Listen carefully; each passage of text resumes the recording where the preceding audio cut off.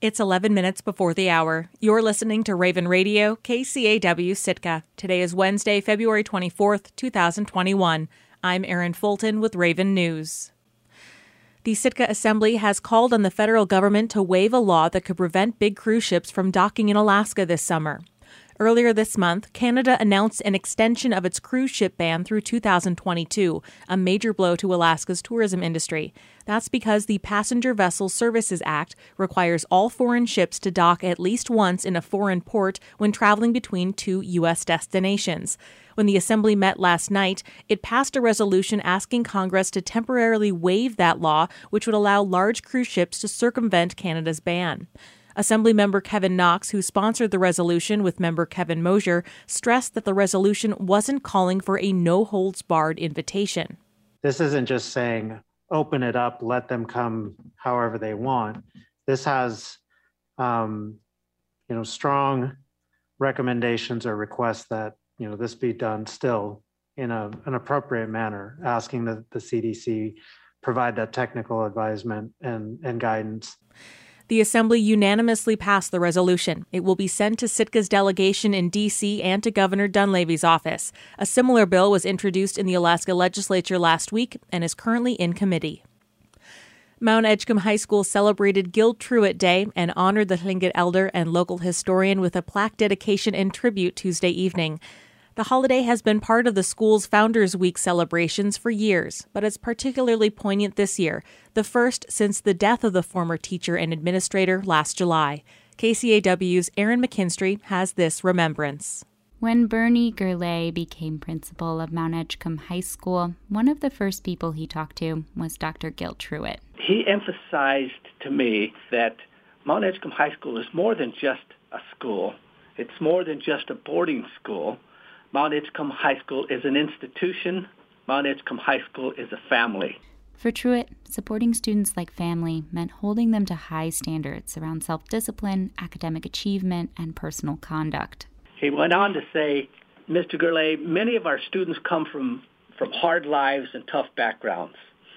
We will not lower our standards or our expectations, and more importantly, Bernie, we will not allow anybody else to do so. It's advice that Gerlay says has shaped his approach as academic principal of the school. And it's just one of Dr. Truitt's many legacies. He spent 34 years working as a teacher, basketball coach, and administrator at the school, but his influence extended long after he retired in 1990. His place at Mount Edgecombe High School and the significance of his place really can't be overstated. Dion Brady Howard is a former student of Truitt's and a current teacher at Mount Edgecombe High School. She remembers his lectures on sportsmanship, school pride, and treating one another as family. They're conversations that Brady Howard continues to have with her students to this day. We are kind of like their borrowed parents for their 1 to 4 years that they spend at Mount Edgecombe. And so those conversations are probably some of the most important education that actually happens. Truitt was part of Mount Edgecombe High School's first graduating class. He was also instrumental in getting the legislature to reopen the boarding school after the Bureau of Indian Affairs closed it in 1983. But his legacy extends beyond Mount Edgecombe High School.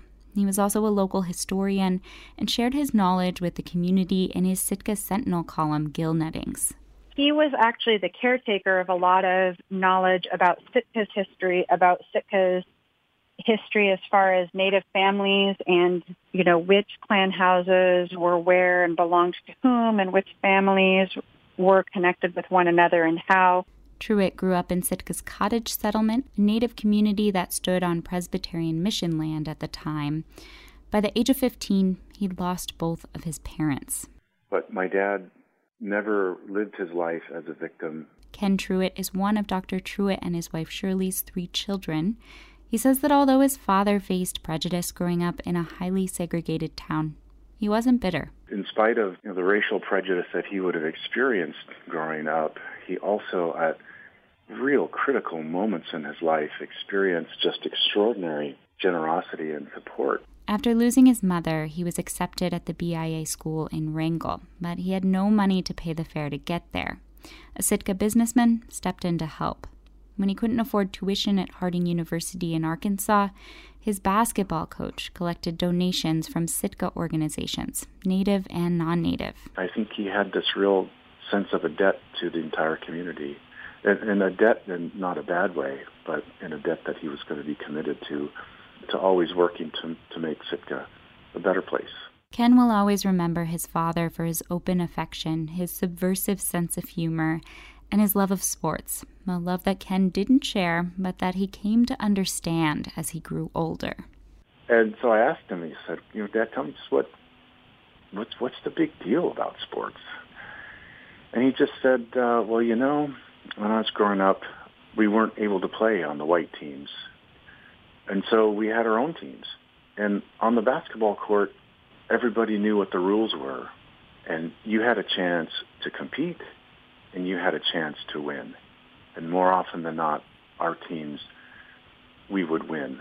Dr. Truitt received countless awards throughout his lifetime, including an honorary doctorate of law from the University of Alaska Anchorage, a President's Lifetime Achievement Award from the Central Council of Tlingit and Haida Indian Tribes of Alaska, and multiple Hall of Fame inductions. Reporting in Sitka, I'm Erin McKinstry. Petersburg residents are rallying behind a family left homeless after a February 15th fire destroyed their Scow Bay rental. Donations have poured in and fundraisers have begun. But not everyone was so nice. Hours after flames gutted the house, looters entered the wreckage and stole firearms and other treasures from a safe. KFSK's Angela Denning has the story. The shell of the two-story home still stands, blackened, but the inside is a pile of rubble on the ground more than a week after the February 15th fire. A week before, Darcy Mallory told me she had awoken to her partner's shouts. Mike was like, "Fire! Fire!" And I jumped up out of bed immediately. Mike Olson had fallen asleep on the couch, but had woken up at about 4:30 a.m. to see flames licking up the outside of windows. Mallory says he opened a door to let out one of their dogs, and smoke billowed in, setting off the smoke detector. But just for a moment. It was like, and then the power went out. The smoke detector was hardwired and apparently had no battery backup. She says everything went black and quiet. There was an eerie orange glow from the flames. She yelled for her son who was asleep in his bedroom, then ran to her own bedroom, grabbing her phone and a blanket, which she wrapped around her son, 15-year-old Joseph Myrick. By then, the flames were about knee-high at the front door. It was so smoky.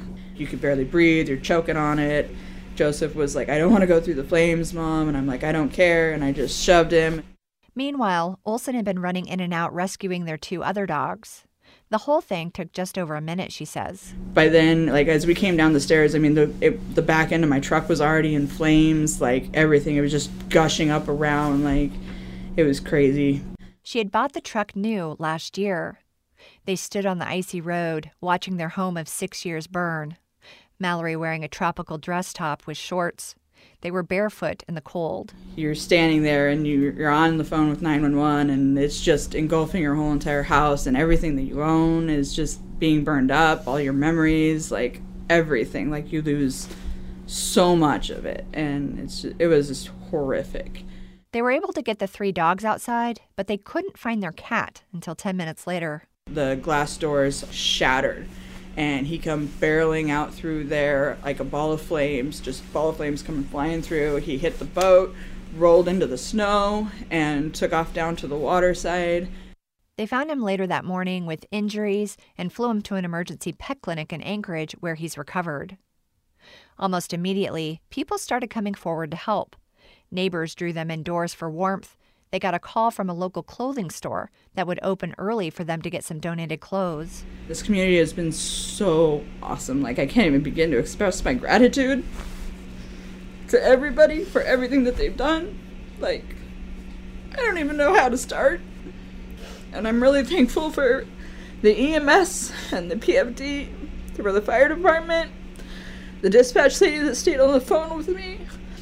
She was there listening to me scream, "No, what is going on? Why?" But not everyone has been so kind-hearted. A fireproof safe had been left behind in the back bedroom. The family says it went missing the night after the fire.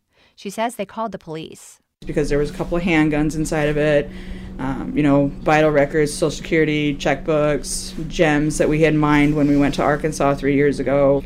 She says she can't understand why people would steal from those who have already lost so much. But there are some silver linings. That night, without really thinking about it, Mallory had shut her bedroom door, and that's where firefighters would later enter the building. From that room, they were able to salvage some vital records, a few totes, which included her grandmother's handmade Afghans. Olson acted as a human fire alarm only because he had fallen asleep on the couch that night, and he wasn't injured besides a slightly singed arm. And then the outpouring from Petersburg's community. It's really humbling, honestly, to have people bring you all this stuff, and you're just like, wow, I didn't realize that I had that many friends in the community and that many people that cared. There's an account set up for donations at First Bank in Petersburg in the family's name. In Petersburg, I'm Angela Denning. I'm Erin Fulton, and this has been Raven News.